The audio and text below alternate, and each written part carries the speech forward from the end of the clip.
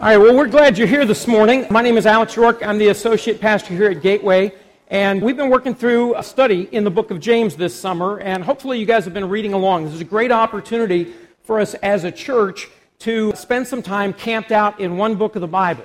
And so it's a short enough book that even if you have not started doing this kind of daily, reading a chapter a day, you could read through it several times over the next month or so as we wrap up the series. This morning, I want you to take a look at some famous predictions. This came from a BuzzFeed article last year on some famously incorrect predictions. So let's just take a look at some really incredibly bad predictions. Stock prices have reached what looks like a permanently high plateau. That was the prediction 3 days before the stock market crash in 1929 by a well-known economist named Irving Fisher.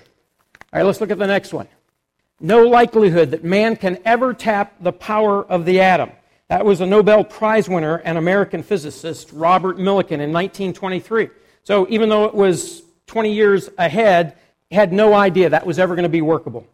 Rock and roll will be gone by June. That's from Variety magazine in 1955. I thought the same thing about rap about 15 years ago. I'm really impressed that it's still around. Next one. The Beatles have no future in show business. That was Decca Records executive to the band's manager following an audition in 1962. Not interested. Nobody's interested in four guys' vocal groups. Computers in the future weigh no more than 1.5 tons. It's amazing how, futuristic that was. That was in 1949, Popular Mechanics. I predict the internet will soon go spectacularly supernova and in 1996 catastrophically collapse. Interestingly enough, that was the prediction in December of 1995 by the inventor of the Ethernet. There's no chance that the iPhone is going to get any significant market share. No chance. Not surprisingly, that quote in 2007 was from the CEO of Microsoft. So the future is really hard to predict with any kind of accuracy. There are always people who would like you to think that they kind of know what's coming up, but it's very, very difficult. And we're going to spend some time this morning looking at what James has to say about facing the future. As we work through this series, remember, James was written by the brother of Jesus. And he was a leader in the early church, even though a lot of the Gospels record that as an adult, at least early on in Jesus' ministry, he wasn't convinced that his brother really was the Messiah. But soon after that, he decides to follow Christ, and within a couple of decades, he is one of the primary leaders of the church in Jerusalem. So this is one of our earliest writings in the New Testament, and James is addressing the early Christian believers, who mostly were Jews, and they had been scattered all over the Roman Empire because of the persecution of the Jews. And so what we look at today builds on what we've covered in the last couple of weeks. First of all, James told us to submit ourselves to God and our relationships to God, and now he's going to talk to us about entrusting our future to God. So let's read this passage together, and I'd like for you to read it with me. Now, listen, you who say, today or tomorrow, we will go to this or that city, spend a year there, carry on business, and make money. Why, you do not even know what will happen tomorrow. What is your life? You're a mist that appears for a little while and then vanishes. Instead, you ought to say, if it is the Lord's will, we will live and do this or that. As it is, you boast and brag. All such boasting is evil. Anyone, then, who knows the good he ought to do and doesn't do it, sins. Let's pray before we jump in. God, this morning we're here because we want to hear from you, and I am very much aware of my inadequacy as a speaker, as a teacher, as a model in life, but I am grateful that you would use someone even like me. And so I ask that you would filter out any part of this message that comes from me and just help us to focus in on your word. Help us to hear what you have to say to each one of us. Help us to feel some stirring in our hearts or awaken thoughts in our mind that draw us closer to you, that help us to see your purpose for our lives, and that would change us today. We give you the next few minutes, and we ask this in the name of Jesus. Amen. So James is going to give us 4 big ideas that will help us in facing the future. He's going to help us have the kind of perspective that will allow us to face the future in a God-honoring way. And the very first point that he makes is, do not act like you're in control. At the very beginning of this passage, he says, now listen, pay attention. If you miss everything else, don't miss this. And then he says, today or tomorrow, you who say today or tomorrow, we'll go to this city or that city, spend a year there, carry on business, and make money. Now, at first pass, you hear that and you go, well, what's wrong with that? I mean, that's what everybody does. And James wants his hearers to understand that while that's what a lot of people say, if that's what you're saying and you're a follower of Christ, it's reflective of what you think. In your head, if you think you're in control of what happens in the future, you're already in trouble. You'll carry on business and make money if you plan well and execute the plan well. If you work the plan, you're going to be successful. That's what a lot of people think. In James' day and in our day, and James says that's not actually the case. Now keep in mind that because many of these Jewish readers have been scattered around the known world of the time, they lost any property they had, their farmland. They were primarily from an agrarian economy. But because they had to pack up and leave, they were refugees, they had to figure out how to make a living, and so many of them turned to small businesses, to trading, to buying and selling and marketing things. And so they began to make money, and being wise business people was very much a part of Jewish culture at this time. And as you probably know, the reputation of Jewish people being shrewd business people is well known, and it's kind of been born in history. So this was kind of where that stereotype got its beginning, because this was the case for them. And so James was writing to these business people saying there's nothing wrong with working hard and being wise with your deals, but if your goal, if your bottom line is how to maximize your profit, and if you think that because you plan and you prepare and you lay out a business model and you execute it, you're going to get ahead in the world, that's a very worldly, ungodly point of view. James may have remembered Jesus when he taught and said, what does it profit a man if he gains the whole world and he loses his soul? The point is that there's far more to life than just making a profit. James didn't want his readers to think that they should approach their business dealings and the plans for their future without having God right in the middle of them. The fact that they no longer lived in Jerusalem or in Israel didn't mean that they could cut God out of their plans. Like us, many of them found it pretty easy to divorce God from their work or from their finances or their retirement strategy. Many of them, like us, were saying to God, look, I believe in you, God, but when it comes to relationships, I feel like, I kind of know what I'm doing here. Or, God, I'm going to give regularly to you, okay, as an act of faith. So the rest of my money, that's kind of my call, and I'm going to spend it the way I want to. And we compartmentalize our lives, and we think that, if I'm kind of being faithful to God in this area, or in my spiritual life, or on Sunday mornings, or I try to treat people with kindness, or I try to read my Bible, that then that kind of cuts out that area of life, and all the rest belongs to us, and we can do whatever seems best to us. And James is saying that will not work. If you cut God out of any area of your life, but especially your approach to the future, you're making a mistake, and you're going to miss out on the blessings and the life that would otherwise be yours.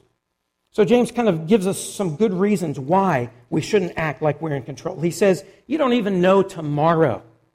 I mean, you say you're going to do this next year and you lay out your plan for the future. You have no idea what the weather is going to be like tomorrow. And that's true for us even today. It's not within your power to know what the future holds, so there's no way you can be thinking about a week from now or 3 weeks from now or a year from now. And even if you have some idea about what's coming up in the days ahead, there's an enormous difference between knowing what's coming and having some ability to control that. And Jill and I were at a minor league baseball game last night, and so we were watching the pitches coming, and some of them were as fast as like 95 miles an hour. Others were like 65 miles an hour. Well, you could take me, and I played baseball when I was a kid. You could put me in the batter's box, and the pitcher would tell me, I'm going to throw you a slow ball, and it's going to be low and outside, and that's still not going to help me one bit. Knowing and being able to do something about the future are two different things. We may be able to make an educated guess about what's coming, but that's a completely different thing than being able to handle it. And then James gives us a second reason why we shouldn't act like we're in control. He says, life is uncertain, and it's short. Not a single one of us knows how many days have been allotted to us. James says, your life is like a mist. It's like the fog in the morning. You see it for a little bit, but as soon as it starts warming up and the sun comes out, it's gone. It's here one moment, gone another. And he's not necessarily saying, wow, you're insignificant. Your life doesn't count for anything. You're like a puff of smoke or a little cloud of fog. That's not his point. His point is that life is short. Even if you get 70 or 80 years on this earth, you're going to feel like life is short. And in the eternal perspective, it is short. And even with the days we do have, there's incredible uncertainty. We live in a troubled, chaotic, broken world, and the unpredictability and the uncertainty. Some of it comes because of our own mistakes, but a lot of it comes from things that are outside of our control. And while our lives are short, God's is not. He's eternal. He stands outside of time and space. He knows everything. Our perspective is incredibly limited, and God's is not. So, do you really want to build your life plans on your limited view of things, or do you want to entrust your future to the author of life and the source of all creativity and all order in the universe? Now, listen, the Bible makes it incredibly clear that planning is a good thing. That thinking ahead, that laying out your plans, counting the cost, is a good thing. The Old Testament book of Proverbs encourages us over and over again to plan ahead. Jesus encouraged us to count the cost before we make a commitment. Think about what's going to be involved in living out that commitment. So God is not in any way against planning ahead. That's not what James is getting at. He's saying if your plans do not include God, you're in trouble. Sometimes it may be unintentional. God, I want to follow you and I want to have a God-honoring family, but when it comes to work, I don't really know how to fit you into my job, There's not a prayer meeting every morning. I don't know what it looks like to take my faith to work with me. So I'm just going to tackle it as the best I can, and maybe over time I'll figure out how my professional and spiritual life mixes. Other times, I think it's deliberate that we kind of push God out of the realm of life that we want him out of. I'm pretty sure that I know what he wants in my social life or my standards of conduct, but I choose to handle myself in another way because I want this and it feels right to me. Or I can justify it somehow. That's not how it works. If we want to face the future well, we have to just start by admitting that we're not in control and God is. The second big thing that James says we ought to think about is do not boast or brag. So don't think you're in control of things and don't boast or brag about it. The people that James is talking to here are the same ones that he's referred to in earlier parts of this passage of Scripture. And so when Kevin talked with us last week, he talked about, people who are self-centered and they're trying to get what they want and there are quarrels and fights because of that. And 2 weeks ago, when I was talking about earthly wisdom and worldly wisdom, there were some of James' hearers who were taking the worldly perspective and they were trying to see life in terms of what they could get out of it. They were self-promoting. And James says, don't do that. All kinds of boasting and bragging, it's evil. Now, the NIV says boasting and bragging, and it uses that phrase the translators do to try to help us capture this idea in the Greek language, but what really James is saying is bragging in self-absorbed arrogance. Stop bragging, promoting yourself in this self-absorbed arrogance.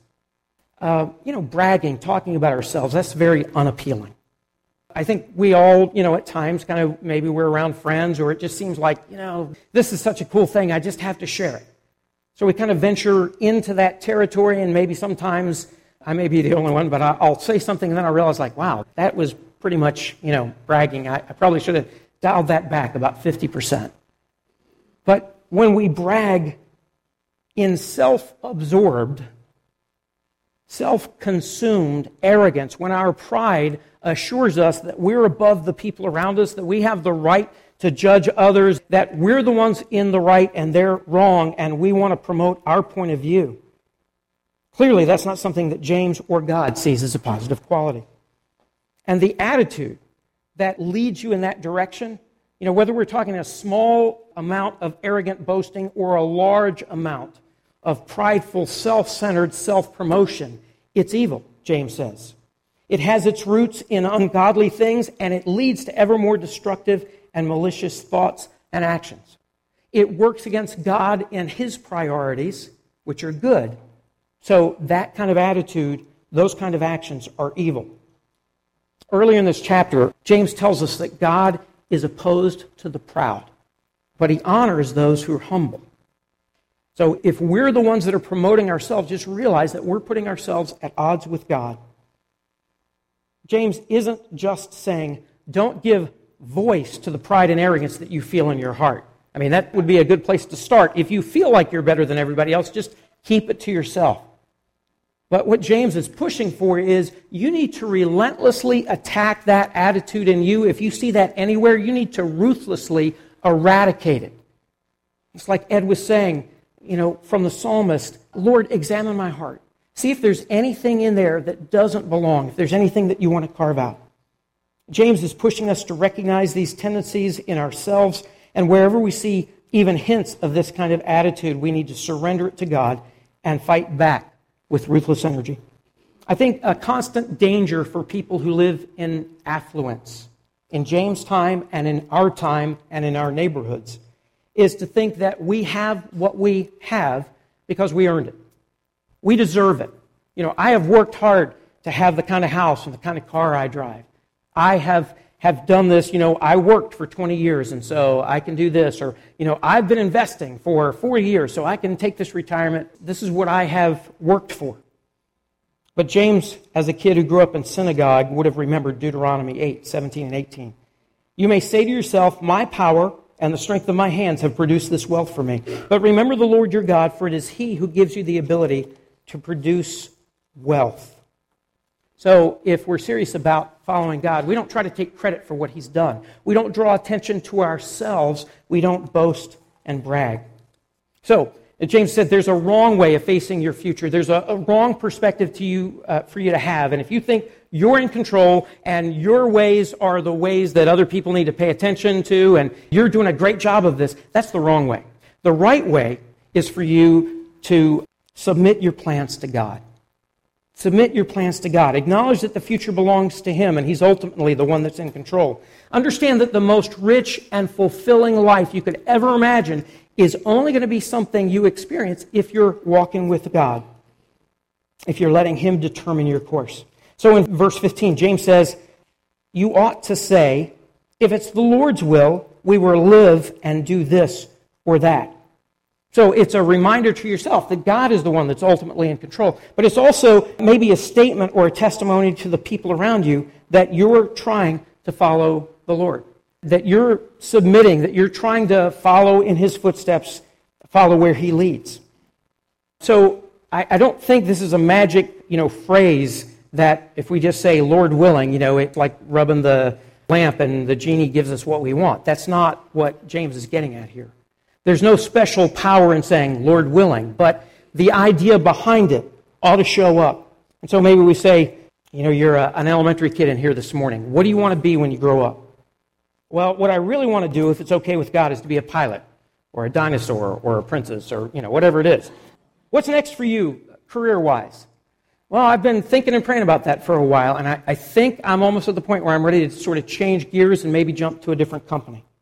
Hey, Pastor Ed, what's going on with the building program? Well, we feel like God wants us to build a building just up the road starting next summer. But we want to be really careful every step of the way that we're checking in with Him and we're making sure that we don't get off track to the right or left or that we're not off pace and getting ahead of ourselves or behind the curve. We're just trying to take it step by step in dependence on Him. I think James is encouraging us to do more than just think about this in our minds, although that's a great place to start. What he wants us to do is to not just have a thought in our head, but to put that sentiment into action. I don't know if it's always saying, Lord willing. But it seems like what he's getting at is, based on the fact that he's told us before, is like, put your faith into action. Don't just hear it, but do it. I think what he's getting at here is, it's not enough just to think this or to have it in your heart. I want you to do something with us. He's encouraging us to take an internal conviction and give it an external expression. And he's just using one example of how we might acknowledge our trust in the Lord. Now, understand that this idea of submitting to God, that's exactly what Jesus did the night before He was crucified. Remember, He said, Lord, not my will, but yours. And so because Jesus was willing to not take the easy way out because he submitted to his heavenly Father and he was obedient even to death. He ended up willingly going to the cross. And he died there to satisfy the consequences of your sin and my disobedience, of our desire to live life on our own. He didn't have to die. He didn't have to do that, but he chose to. And he took what would have been good or convenient for him, and he submitted that to God, and he elevated God's plan, God's desire. And so it's the way that we come to know God is through Christ and what he has already done for us on the cross. It's a gift. It's nothing we deserve. It's by grace, and we just receive it. But we also have to understand that if we're going to be forgiven and we're going to follow Christ, then what he expects is for us to follow in his footsteps. And he wants us to pray that same kind of prayer. Father, it's not what I want, it's what you want. I'm going to submit my will to yours. I'm pushing what I want down, and I'm elevating what you want. And so when it comes to planning, I want to make sure that whatever I'm doing is in line with what you want. What about when we trust God and we do our best and we run into roadblocks or disaster or calamity or hardship? Romans 8:28 says, we know that in all things God works for the good of those who love him, who have been called according to his purposes. And Pastor Ed taught us at the very beginning of the series, James chapter 1, whenever you run into these hard times, you should count it joy because you know God is at work building your faith. And God will ultimately use even our failures, even our hardships, to bless us.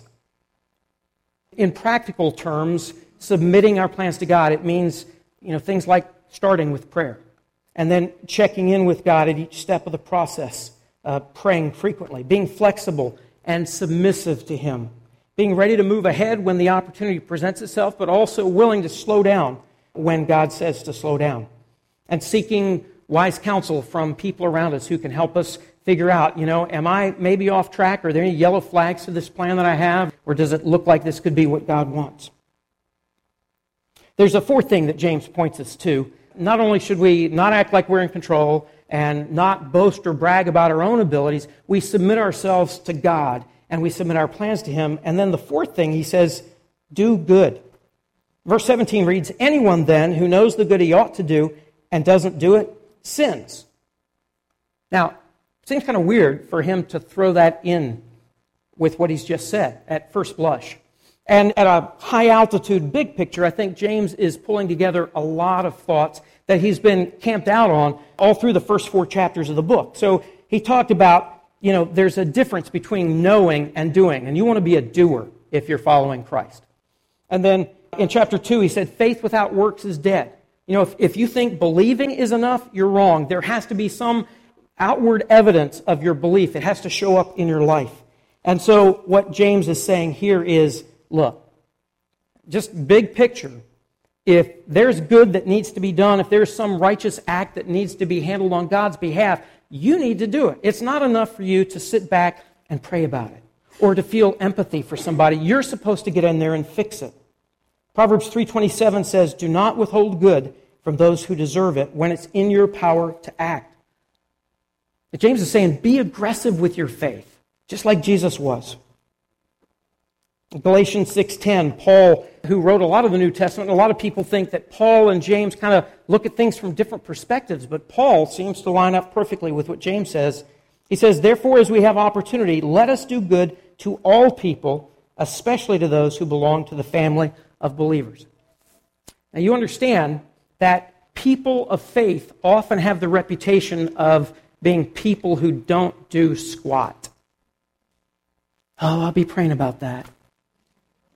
Awesome. Oh, I wrote a check. I gave $10. Wonderful. But there are so many needs around us. And I think James is saying, look, open your eyes. God has given you a green light. If you see something that needs to be done to advance God's priorities, if you see an area where the kingdom of God can be forcefully advanced, do not sit on your butt. Get moving. Do something about it. You see a homeless person, you got $5 in your pocket, buy him a burger. You see somebody at work who's obviously laboring with something, You got a mouth, give them some encouraging words. Don't just sit there.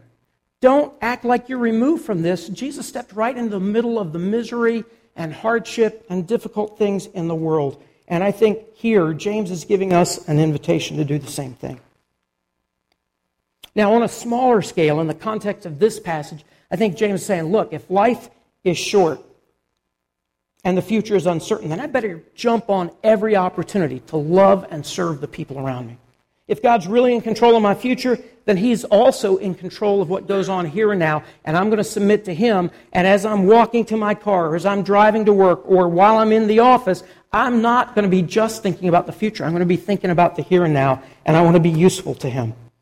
If a God-honoring life isn't about self-promotion and what's in my best interest, then I'm going to focus on serving others. And I need to be ready to jump on every opportunity to do whatever is good and right. We tend to think of sin as doing something bad. So the struggle with sin is to not do the bad stuff. And James is saying, okay, well, that's part of it, but think about the other side of the coin. If you know there's something that you should be doing, if God taps you on the heart, nudges you, and you don't do it, that's sin. Some situations, you don't know what the right thing to do is. I get that. And James is saying, when you know the right thing you're supposed to do and you don't do it, that's disobedience to God. That's rebellion to God. Doesn't make any difference whether you're a Christian or not. If that's your perspective and God taps you on the heart and you go, don't think so. Don't expect God to bless you in that. You're putting distance between you and God, and you're stepping outside of being useful to Him. So don't think that that's going to serve you well. Interesting statement, practice makes perfect. If we, over and over again, hear God saying something and we ignore Him, we get pretty good at that. And after a while, we don't hear His voice anymore. Some of you guys feel like, God never stirs my heart anymore. It could be because there's a pattern in your life when God stirs you or taps you on the heart or kicks you in the butt, and you go like, I don't think so. I don't know. Well, clearly, there's an opportunity to jump in. Now, the flip side of that's true also, that if every time we hear God stirring or God's, seems like He's encouraging us to do something, if we act on that with a bold, aggressive faith, and we say, gosh, I don't know, that homeless guy, he could be an alcoholic. I don't want to give him money. He might spend it on booze. Could be dangerous. I don't know what to do. But in faith, I'm going to offer to buy him a burger. Or I'm going to see if, if he wants to go in to the sandwich shop and, I'll get him some coffee or whatever. Okay, as long as you're taking action on that prompting from God, you're going to get better at hearing Him. And you're going to get better at moving when God says to move. I think the big thing here is that James just wants us to know that God is honored when we aggressively pursue opportunities to love and serve the people around us. So when we see opportunities to do what is right and good, we're supposed to do it. The church staff spent Thursday and Friday at the Willow Creek Leadership Summit. We were down at a church in Manassas that was doing a simulcast, I guess you call it, and it was a great conference, way cheaper than flying to Chicago and spending a couple of days, although if you guys want to send us next year, we're up for that. So just mentioning that we would do that to serve you. One of the sessions on Friday was about integrating our faith into the marketplace. And I thought about this passage in that context, because the overwhelming majority of you work in government, in education, in the marketplace. You do some kind of business. That's how you make your living. So the majority of your week is spent in an environment where you're surrounded by people who probably are not Christ followers and where the values and priorities are not the same as those in the kingdom of God. But I think what James is saying here has clear implications for how our faith intersects our work. So he would say, don't cut God out of your business dealings. These merchants, these first century Christians, they were going about their business just like every other person was doing it. And James would say, don't do that. There's a way that you can live out your faith at work. Your integrity, your work ethic. You could pray for your coworkers. Don't settle for just being another employee. Don't cut God out of your work life. He would say, choose humility over bragging. Instead of trying to promote yourself, get the promotion, or draw attention to your work accomplishments, what if you made other people successful? What if you were on the lookout for other people's needs and concerns? What if you volunteered to help somebody who had to stay late and work on a project? Or what if you were there to listen and ask questions when somebody was struggling with something? He would say, submit your work to the Lord. It's kind of like take Jesus to work day. Think about how you can do your job in a way that honors God. Work with excellence and diligence because God values your work. And then grab up every opportunity to do good. So as opportunities come up to serve and bless the people that you work with, you're like their pastor at work. You're a missionary to the people that are in the circle of your influence at work. You know their culture, you know the business language, you know their needs, and you're around them all the time. And I think James would say is, don't feel like your work is separate from your faith life. This is a place where faith is incredibly important and where God will bless you if you take the challenge of being a missionary to those you work with. All right, we've covered a lot of ground this morning, and so to give you maybe an idea of what this looks like in real life, I've asked Andy Almager to come up and have a seat, and I want to talk to him for a couple of minutes. Andy is a great guy. You'll find him here most Sunday mornings early, and he sticks around late. He'll do just about anything you ask. Even if you ask him to do an interview, something that he really doesn't like, he will still do it for you. So I appreciate that, Andy. Andy, how did you end up coming to Gateway? My son, we sent him to Cub Scouts, and I met Tom Bellino and Matt Howdershell and Becky and Leanne. Awesome. How long ago was that? My baptism certificate says 2002. Okay, so it's been a few years. So you're here at Gateway. Life is good. It's a wonderful church, great leaders, all of the stuff that Kevin was saying. But a year and a half ago, roughly, there was some uncertainty introduced into your life. Tell us about that. I was laid off. Second time. I was laid off after 20-some years. Got a job. That lasted 7 years. Got laid off from that one. So I was out of work for almost a year.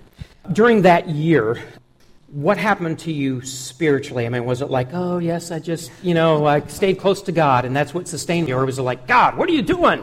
That was a tough time. It's very easy to get depressed. It's very easy to get the Eeyore syndrome, oh, me, but it's all these different emotions, Is it something I did? Could I have done something different to keep my job? But, all this goes through your head. What was helpful to you then in that period? What did people do that, actually was helpful? Definitely group. Group was helpful, every week. Small group? Small group. What group are you in? Morgan's. Okay, just a little pitch there. I was Rachel kicked out from the Bellinos. Okay. Troublemaker. But so a small group, helped. What else? I met with Tom and Greg Bachman, who were both unemployed. Every Tuesday morning we would do coffee. So that was very helpful to have someone going through the same thing. And then we'd pray for each other and, talk about jobs and stuff, what we applied for. So after this season, it's almost a year long, you get a job, and life is good. Work and paychecks, those are very nice things. Things start slowing down again, and I'm seeing the same pattern. Okay. And then just in the last week or two, more uncertainty. About 2 weeks ago, it was getting very slow, and my manager, call your manager, that's not a good sign. So she says, well, it's getting slow. This is Wednesday. She said, Friday's going to have to be your last day. So I'm like, here we go again. Talk about holding your tongue. We talked about that a few weeks ago. I was ready to say, why wait till Wednesday? I got things to do. I'll go right now. 2 days isn't going to make a big difference, But I said, you're leaving on good terms. We're going to try to find you a position before Friday. That's a pie shell promise. Easily made, easily broken. So I emailed my group leaders and said, don't send anything out to the group yet, but I think I'm going to get laid off again this Friday. So Thursday I come in, and my coworker said, I'm putting in my resignation. So 4 hours later, call your manager. Just kidding. We're going to extend your contract. You're staying. Okay. So I'm safe. All right. For now. For now. Yeah. So you live in that tension. I mean, it's great that you have a job, but you also realize that it hinges on the economy and whatever else, and somebody up the food chain making good decisions and all of that. What would you say to someone who's in the audience this morning, who's been laid off or who is out of work right now and frustrated and needing God to do something? I'm sure they're not alone. Yeah. Find a group, find a small group. Definitely seek prayer. That's the church office sent me a card. We're praying for you. It's just, you don't know the impact that has on someone who's out of work. It's just like, wow, out of the blue, okay. Seek prayer and find people who are in the same boat that you are, and get together with them. Good. Hey, thanks, Andy. Appreciate you sharing. Thank you. Give him a round of applause. So, two things that I want you to do at the end of the service here. I want you to actually take out your phone. This is where you are legitimately allowed to get your phone out. And I want you to either open your calendar and set an appointment tomorrow morning when you get up, or set your alarm for tomorrow morning. And I want you to entitle that calendar event, Lord Willing. And just go ahead and do it now as a reminder that the future belongs to God, not to you.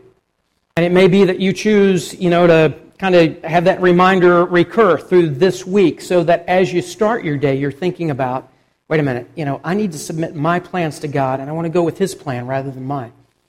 Something else we want to do this morning while you're setting your calendar or your alarm. In just a moment, we're going to look at a series of verses that I want you to read silently. And we're just going to be quiet.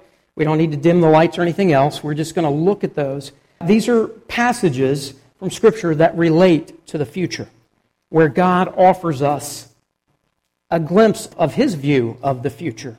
And so after we do that, just read those silently. I'm going to close this in prayer, and we're going to go home. So take a look at these verses.